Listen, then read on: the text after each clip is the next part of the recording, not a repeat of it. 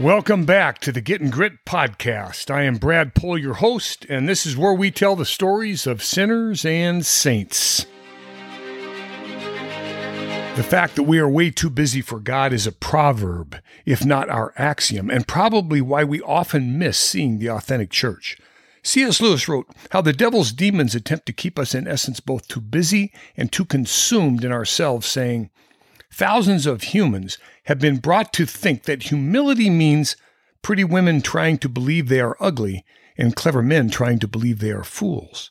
And since what they are trying to believe may in some cases be manifest nonsense, they cannot succeed in believing it. And we have the chance of keeping their minds endlessly revolving on themselves in an effort to achieve this impossibility. The book is titled The Screwtape Letters, written by C.S. Lewis, and it takes a satirical view on the devil's demons, talking about the best ways to go about keeping men away from God, precisely by keeping them too busy. Now, I worked 40 years in a profession that required 24/7 of the mind and 100 hours a week for the body. I barely had the time for my children or family. I certainly didn't have time for my church or my God, unless they all attended work with me somehow, some way. I felt like most of the time when I was raising kids that I was busier than a squirrel in a nut factory because I'd spent the whole day busier than a one-legged man in an ass-kicking contest. So don't think for a second that I'm pointing the finger here. I get it. You're in your 30s, and life is like being at a country wedding with only one set of jumper cables, and all you're doing all day is staring at things that need fixing. When your 40s come around, they're there, but you don't see the termites or the fact that your life is now likened to a log cabin. Uncle Screwtape wrote, "Prosperity knits a man to the world. He feels that he is finding his place in it, while really it is finding his place in him." In your 50s, you asked what happened because you're still busier than a $2 trollop on nickel night, or at least you say so, but you still somehow find time to watch it on your favorite porn site. In your 60s, you're like a one-eyed cat watching 3 mouse holes. One is your retirement portfolio, another is the young wolves who want your job, and the third is Father Time, as you wonder each day, how long do I have before the wolves eat through this door? Then you go to church on Sunday, and the homily is about that verse that begins like this: life is but a vapor. You constantly find yourself saying, right now, though, this is what matters most, and you know what? I can't afford to fail. You'll make up the time you've missed with others later.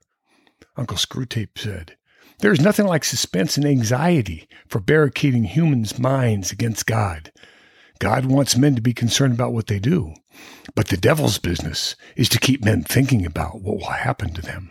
That old devil says, just keep them busier than a dung beetle on a pound of poop, so they can't focus in on the small things, because they're too busy to have time for others, too busy to write that long-ago friend and mend that fence, too busy to read that book they handed out at church, too busy to listen to your child, too busy to focus in on your spouse, too busy to call that friend that was having some troubles, too busy to eat properly, and too busy to find a place of silence where they can commune with God, too busy to pray, too busy to volunteer to help the poor, and too busy to spend time with their families.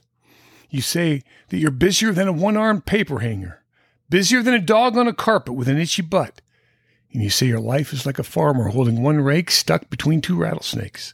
However, how would you approach someone who is trying to steal your treasure by keeping you so busy in the non-essentials of life, knowing that soon your home will offer no escape from the pressures of work, by keeping your mind excessively overstimulated with screen time and music, where it's never quiet enough to hear God's whispers?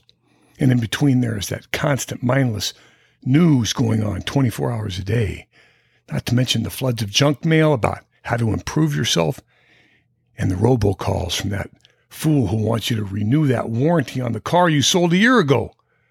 Uncle Screwtape said, it is funny how mortals always picture us demons as putting things into their minds. In reality, our best work is done by keeping things out of their minds with relentless clutter. Kenny Chesney sang the lyrics, best start putting first things first. And Jesus said the rains fell and the floods came and the winds blew and beat on that house, but it did not fall because it had been founded on the rock. Because when your hourglass runs out of sand, You can't flip it over and start again. Take every breath God gives you for what it's worth. A friend shared a story with me. He was at a conference listening to a young man express the reasons why he and his family had chosen to attend a particular parish church. The young man explained that he and his wife had looked at all the parishes that offered the best child care and family activities before making their choice. The young man went on to admonish the church about the necessity in becoming more modern and making changes in order to draw more young people back to the Mass.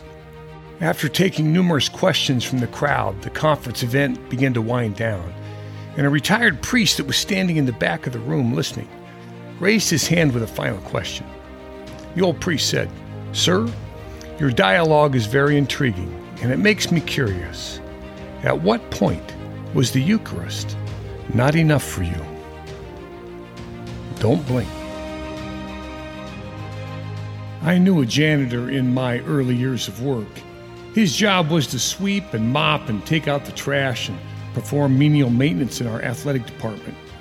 He also made it his job to know every faculty person, administrator, and student who walked through his halls by their first name and last name, not to mention their personal concerns, because he had chosen to pray for all of them. Every successful man I have encountered since has shared the same qualities that this janitor possessed. They were all very intentional about performing what they believed was their calling. They were all very rigid about the details of their work. And they all had an unusual focus on the things that many of us would call small. And though they accomplished very, very much, they never seemed busy. It is best we start putting first things first. Ain't it so? This is Getting Grit signing off. Blessings to you all. Dominus Vobiscum.